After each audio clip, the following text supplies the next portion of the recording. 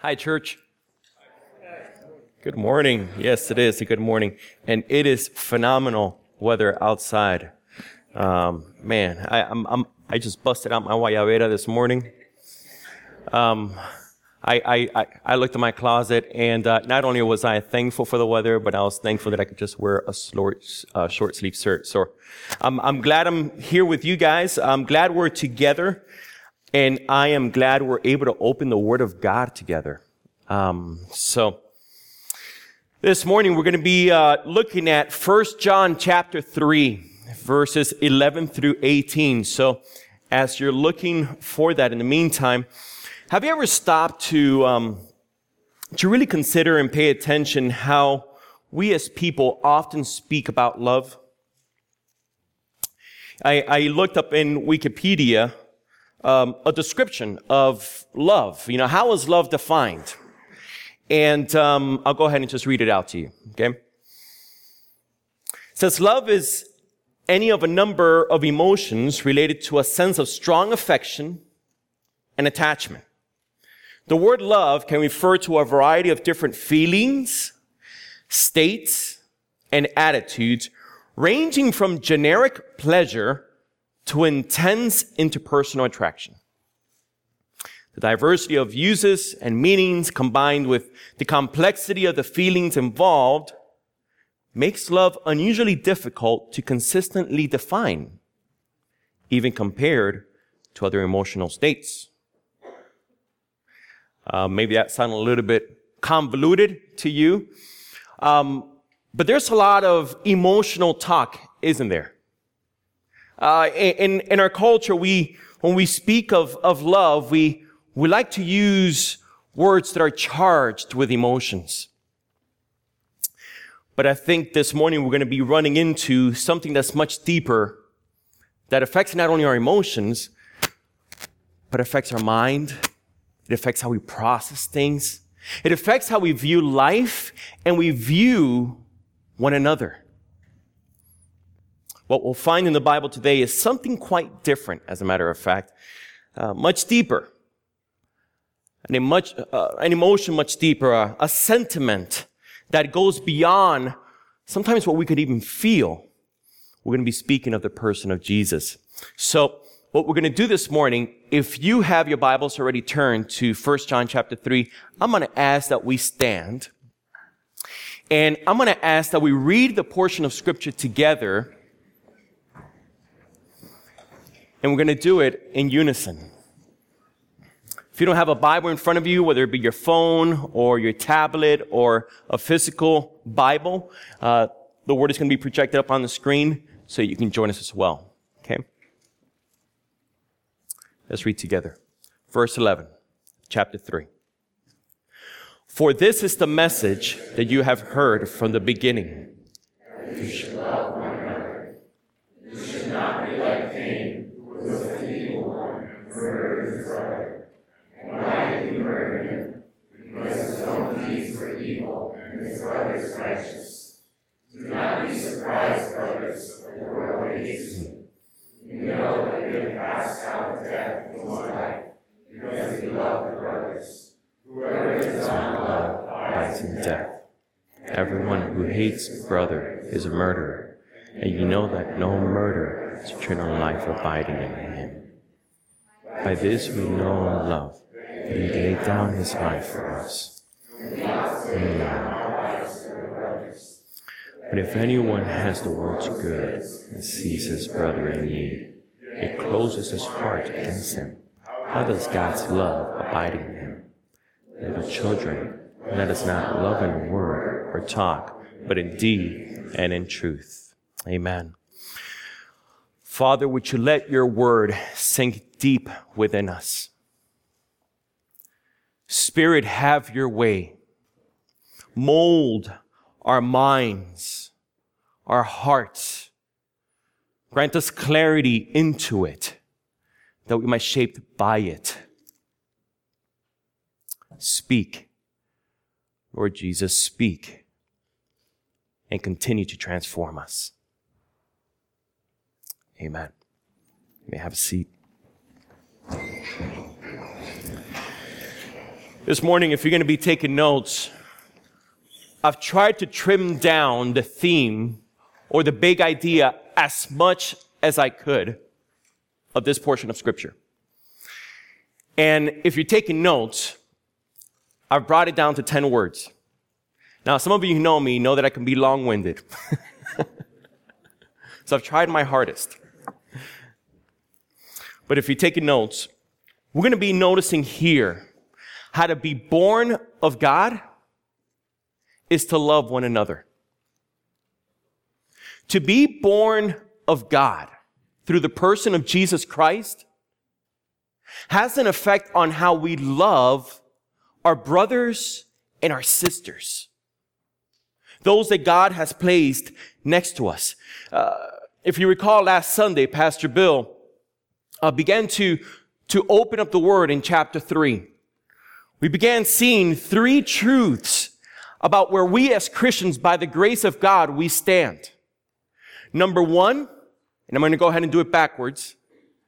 As Christians, we are made new.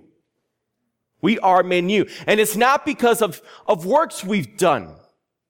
It's not because we've elevated ourselves to a proper position to obtain the approval and the adoption of God. It's been solely God initiated. Specifically, Father initiated. We have a new Father's love. A Father who's taken us out of the kingdom of darkness and brought us into the kingdom of the Son, of light. Because He Himself is light. We've been given a new birth, a new identity, and He declares of us His children. Not only did we look at what we are from verses 1 through 2, but also what we will be. That this new Father that we have in Him will finish the work. That what He's begun, He's going to carry it through. You see, salvation is His plan. And He will bring it to completion.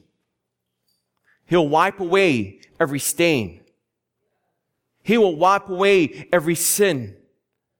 No pain and suffering will be something that we can enjoy with Him forever. And He's begun to do that now in us. Filled with the eternity of the Holy Spirit. But not only are we declared Christians, given a new identity and have an identity that will be completed in Christ, but this new identity leads us to do something. Now, it's something that it leads us to do not out of our own strength, but out of the working of His salvation of the gospel in us. See, in light of our new identity, we need not practice sin and disorder. But now we get to practice righteousness and love for one another. This change of heart has brought a complete change within our heart wiring. And now we're able to live out a new life. In 1 John chapter 3, verse 10, before we kick off into verse 11. Let's go back one verse to verse 10. John says, by this it is evident. In other words, there's a visual demonstration of God's work in you through Christ, this new identity. By this it is evident who are the children of God and who are the children of the devil. Whoever does not practice righteousness is not of God, nor is the one who does not love his brother. Now, we spoke about righteousness, the practicing of righteousness last week. And this week, as we go into verse 11, John is going to be showing us how this new identity gives birth.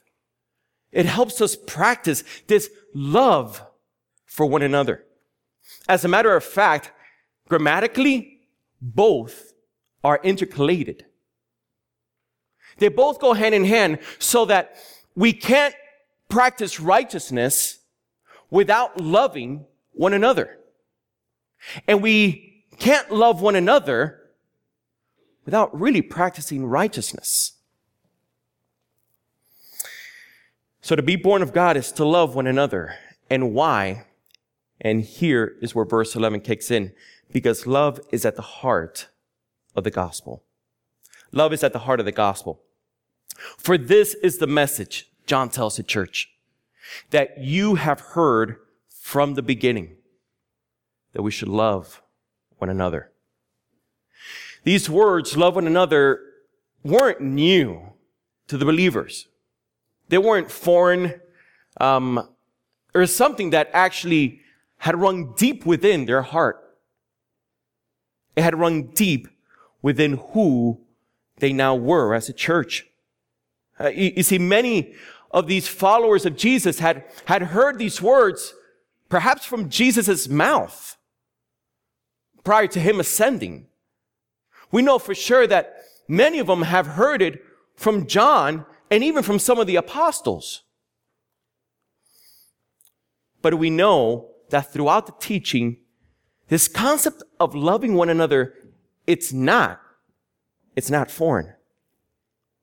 Jesus taught this. As he is gathering together with his disciples, they're having the Last Supper hours before he passes away. You know, the scriptures tell us in John 13 that there was a culminating point of his love, that he knew where he was going. And so therefore, because he knew how much the Father loved him, he was able to dispense and show the disciples the full extent of his love. And so what does he do? He tells them where he's going. He tells them where he's preparing a place for them. And he not only tells them of his care and of his love for them, but then he shows it as he what? As he washes their feet. And he tells them these words, "A new commandment I give to you, that you love one another just as I have loved you. You also are to love one another. By this, all people will know that you are my disciples if you have love for one another." Later on, in John 15, as he's recalling to them, you know, the only way that you grow in my love is by abiding in me. And as you abide in me, you'll be able to live out righteously. You'll be mature. You'll bear fruit. He says, this is my commandment, that you love one another as I have loved you. Verse 17, this is what I command you. Love one another. Jesus is saying, in the same way that you've experienced my love, love one another. In the same way that I've served you, in the same way that I've grown your faith, in the same way that we've walked together, in the midst of your doubt, in the midst of your denial, in the midst of your sin, remember how much I've loved you. Now love one another. Paul picks up Jesus' same theme. In Ephesians chapter 4, verses 1 through 2, he says, I therefore, prisoner for the Lord, urge you to walk in a manner worthy of the calling to which you have been called. And how do we do that? With all humility and gentleness, with patience, bearing with one another in love. He writes this out for us in Romans chapter 12, verse 10. Love one another with brotherly affection. Outdo one another in showing honor. You know, I love how the HCSB translation puts it. It says, show family affection to one another. Show family affection. You're a family now. Show that affection. Peter too chimes in 1 Peter chapter 1, verse 22. Having purified your souls, he says, by your obedience to the truth, for sincere brotherly love, love one another. And do it earnestly out of a pure heart. In the same letter to the church in 1 Peter 4:8, he says, above all, keep loving one another earnestly, since love covers a multitude of sins. So loving one another is not something that's foreign. And John, as he now segues into explaining what loving one another means, which is part of the gospel message, he's going to take us deeper and deeper into the person of Christ. And we'll see that in chapter 3 and chapter 4, so we won't get there outside of these verses. But John recalls this message of loving one another to the believers not out of moralism, but again, it's out of the gospel. In other words, look at how God has lavished His grace, His goodness, how His mercy has overtaken you, and on how in Jesus you've been made new. I mean, that's how He began chapter 3. He's chosen you. You've been given a new identity as you were adopted. And you were promised to He's promised to keep that saving work to the end. You know, if we really pause to think about the magnitude of God's work in our salvation, how would that affect how we practically treat one another? I mean, think about it, right? You know, if God has truly, and we experience it day in and day out, overwhelm us with His love, I mean, what are some of the attributes of God's love that you see in your life? We see how He's patient with us, don't we? We see how His mercies are brand new every single morning. We see how they're new every single hour. I mean, you know, we see a love that is not dependent on how well we perform, but on the full performance of Christ. We see a love that will not depart, but that is consistent and that is there next to us. It's not a distant kind of love, but it's a shepherding kind of love. So God is a very personal God. So how does that show with our one another? And that should lead us to reconcile our differences, because He reconciled us to Himself. That should lead us to be patient with one another, because, oh Lord, every day He's patient with us. That should lead us to show grace to someone, a brother or a sister who's forgetting that they're beloved. And we need to remind them of their beloved state. We need to speak truth. We need to speak gracefully. So to be born of God is to love one another, because it is at the core of the message, this idea of loving one another. But to be born of God is to love one another, unlike the example of Cain. And here John is going to give us a negative example. He'll give us a positive one, but right now he's going to give us a negative one. And he says in verse 12, we should not be like Cain, who was of the evil one and murdered his brother. And why did he murder him? Because his own deeds were evil and his brother's righteous. John here is alluding to what? To what we just read, Genesis chapter 4. In Genesis chapter 4, as Maria read, you know, we read the story of Cain and Abel, the first sons of Adam and Eve. And on how when God called for the offering, Cain brought what seemed to be really just a whatever leftovers type offering, which we know was reflective of his heart. Not only because his deeds were unrighteous and God didn't accept it, but because he was also experiencing hatred so much that it led to murder his brother.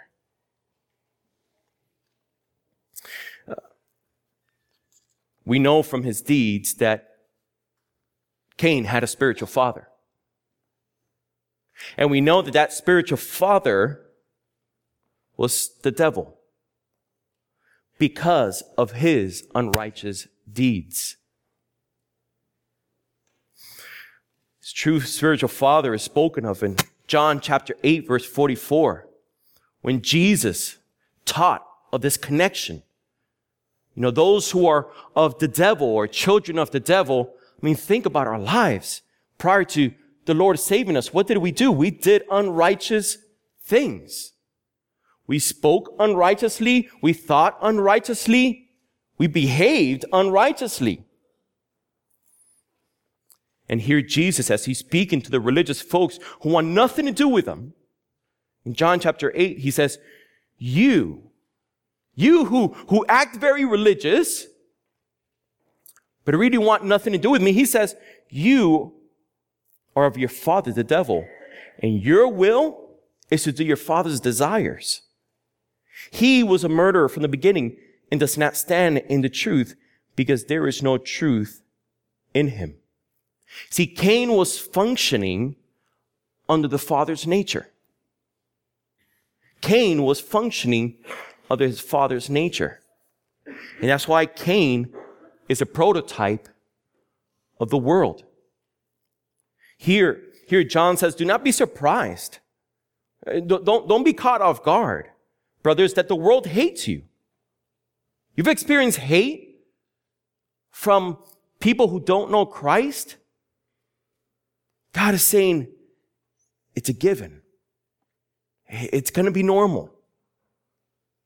We know that we have passed out of death into life because we love the brothers. Whoever does not love, he abides in death. So everyone who hates his brother is a murderer.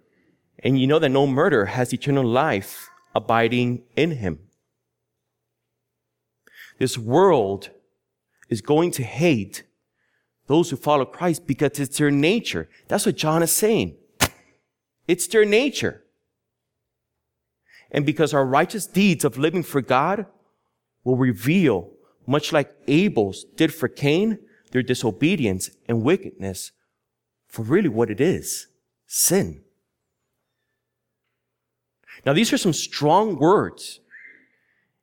And we can actually look at these words from verses 13 through 15 and say, yeah, you know what? It's us versus them.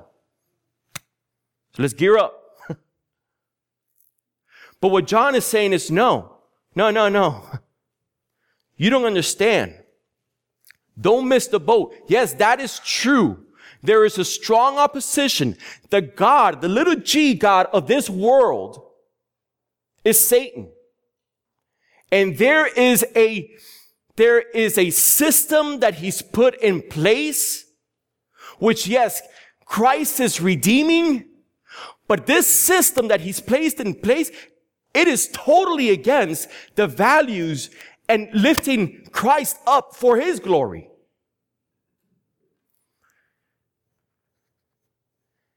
And so he says, beware. But let's not make a mistake. We can be like Cain too, can't we? We can be like Cain. Brothers and sisters, let's be careful that we don't grow in self-righteousness as we read these words. Let's confess. As a matter of fact, he says, be aware.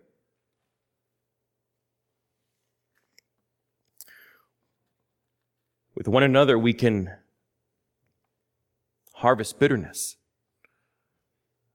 We can be jealous of one another. We can have discord. We can be short with one another.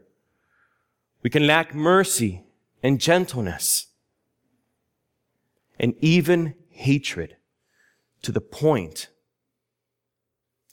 where in our hearts we're murdering our brothers and sisters.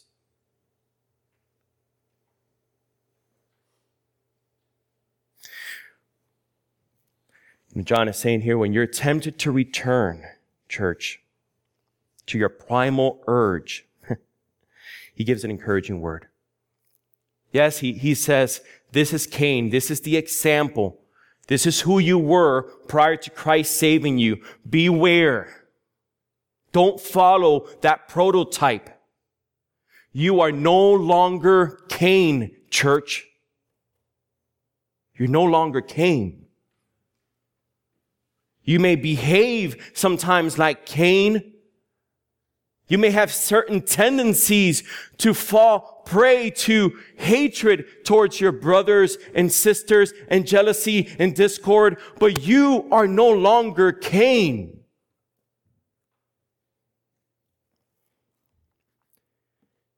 He, as a matter of fact, tells us and reminds us we've been changed. Verse 14. We know that we have passed out of death into life because we love the brothers. So here John is saying, listen, be careful. You got Cain as an example, and there's a world system that Satan's put together that is following that pattern of hatred, of me being first, of me bringing you down and making sure that dog eat world. Just beware. Be careful. This is who you were, but you are no longer. You've been declared a child of God. You've been transferred out of that kingdom. You've been transferred and brought into a different grid, a gospel grid that now places you not at the center, but places Christ at the center and gives you a brand new identity and says you have passed out of death into life. You have passed. The gospel has changed us. And so we're able to supernaturally love one another. It is only because of what Christ has done. So if hatred for a brother in Christ is the antithesis of love, then what does the true Christian love look like? Right? I mean, that's where we're at. You know, if we've been transferred, then how are we supposed to love one another? And John keeps writing. And he tells us that to be born of God is to love one another as Jesus loved us. Not unlike Cain, but as Jesus. Verse 16. By this we know love. This word know is gnosko. It's the word again that's used as we have understanding because we've experienced it. And he says to the church, by this we know love. You've experienced this knowledge of love. And I want you to see something here. Because he doesn't talk about love as an emotion. He speaks of love as who? As Jesus Christ. By this we know love, that he laid down his love for us. And we ought to lay down our lives for the brothers. You know, we saw John at the beginning of chapter 3 here in the letter, excited, jubilant, right? I mean, if we could hear him read out loud this letter of 1 John to the church, Bill, I think you mentioned this last Sunday, there was a tone of excitement because of God's declaration over his children. But we can't hear the tone here, but we can read the grammatical fact. And we can see the leading that John is speaking of love that we know, and this knowledge of love is found in Jesus. Jesus is our love. God displayed his love for us through Jesus. And we saw it culminated at the cross. I love Ephesians chapter 2 where it says, and you, who's you? Paul's writing to the church. It's us. It's the church at Ephesus. It's us, Edgewater. We were dead in the trespasses and sins. We were like Cain,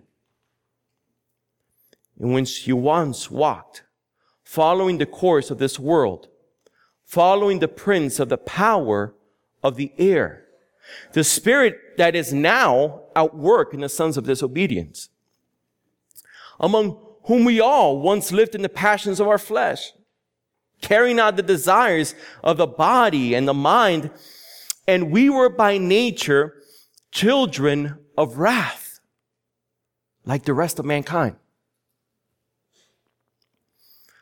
But God, that's who we were. But God. Don't you love the buts? The buts of Scripture just bring so much gospel truth. It doesn't cut the gospel in half. But God, being rich in mercy, because of the great love with which He loved us, even when we were dead in our trespasses, even when we nailed Christ Jesus to the cross, even though He went voluntarily for the joy that was set before Him, even we, when we were dead in our trespasses, He made us alive together in Christ. By grace, we have been saved. Can you let that sink in? This is the gospel. And this morning, if you're hearing this for the first time, this is a gospel invitation to you. How God loves to intervene in our dark state. How His great love is what drives the person of Jesus to come, dwell among us.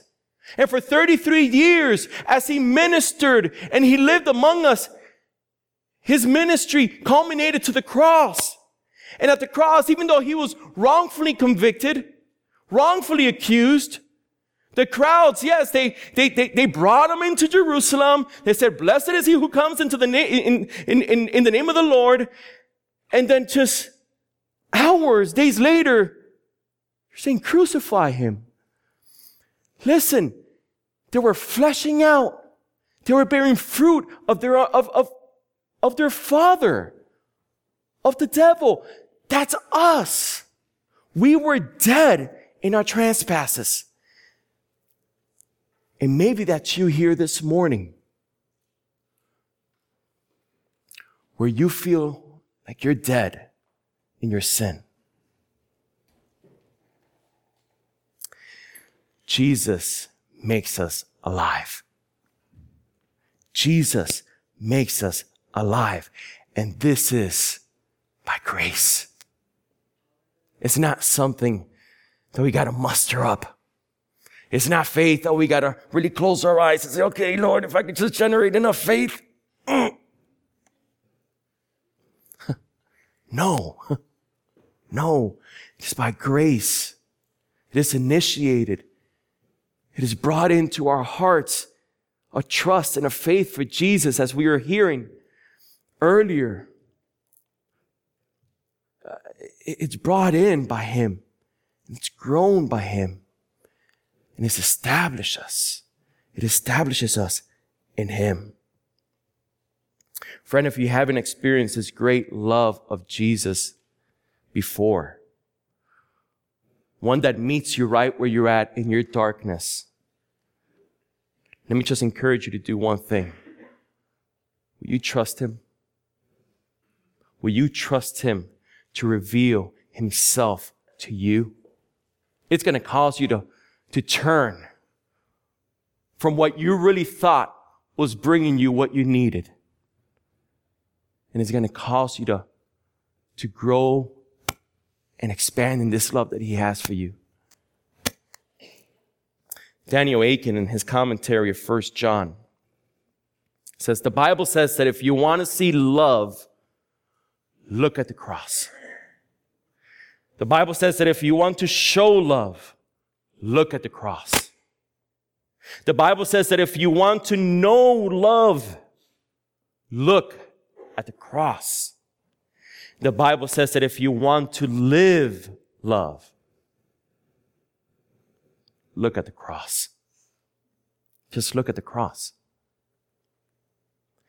According to John, the cross of Jesus, the gospel, is the only propelling power to cause you and I to not only love him more than ourselves, but then also love one another.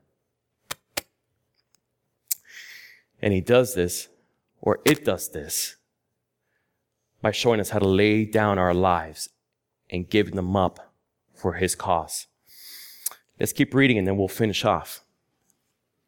It says here in verse 16 that it was Jesus who laid down his life for us, and we ought to lay down our lives for the brothers. And then he gives them an example. Apparently there was some need, some financial need, or just the church. There were some resources that were needed, and look at what happens here. But if anyone has the world's goods and sees his brother in need, yet closes his heart against him, how does God's love abide in him? Little children, let us love in word. Yes, love in word. Not love in word or talk, but in deed and in truth. In other words, walk the talk. In other words, as you see the need around you, meet it. God has met your need, and he's done it in the person of Jesus. Let him use you to meet the need. We are his church. We are his bride. We are his body. We are his hands. We're his feet. We're his eyes. Within us, the church, not only does his presence dwell through the Holy Spirit, but we're carriers of the gospel. And brothers and sisters, we don't believe in just a theoretical gospel, a gospel that makes sense. No, we believe in a gospel that meets people where they're at, don't we? We believe in a gospel that reaches out and touches someone. We believe in a gospel that puts an arm over a shoulder and bears the burden of our brothers and sisters. We believe in a gospel, don't we? And we've seen it fleshed out in the way God has used us to meet the needs, even in Ireland. You know, we have this gospel and we have this new identity in Jesus, because Jesus is saying, as you focus on me, listen, this is what you're going to bear, love for one another. Let me use you. Let me use you. So perhaps we can finish with these two questions. One, are you seeing yourself the way God sees you? That you're complete in the cross of Christ? That again, you've been made new? That you've been given a new heart wiring? Are you seeing yourself the way your new father sees you? Because if you do, then the next question is going to be, how can you love one another for his glory? He's going to use you to love one another for his glory. So let me encourage you in this. As you wash dishes at home, that's a thought that came to my mind this morning. Like, how can I love my bride and my family by doing this? It can be as tangible as this. It can also be as tangible as calling someone who ends up in the hospital or visiting them. It could be, seeing one of your brothers or sisters here at church as you see them walking out and they just seem really burdened. You going up to them and say, hey, you okay? Can I just pray for you?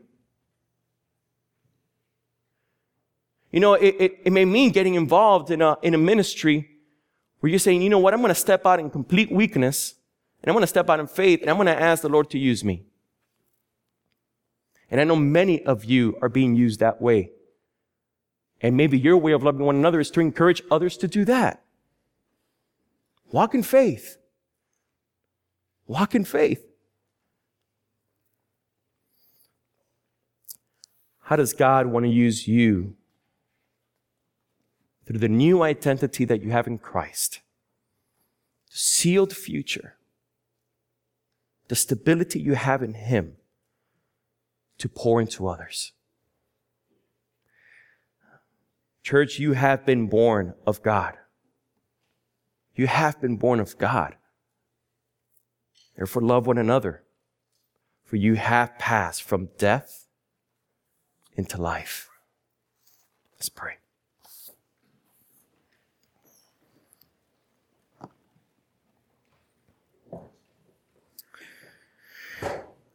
Lord Jesus, thank you for laying down your life. Thank you for laying down your life.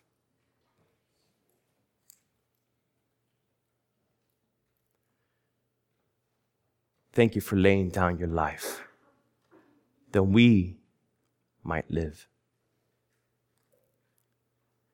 Thank you for showing us what that looks like. Thank you for revealing that to our hearts and our understanding. Lord, as we think about our week, as we think about our families, our homes, our places of employment, where we go to school, Lord, teach us how to lay down our life so that you, Lord, might be all the more sweeter. Teach us how to do that and love one another.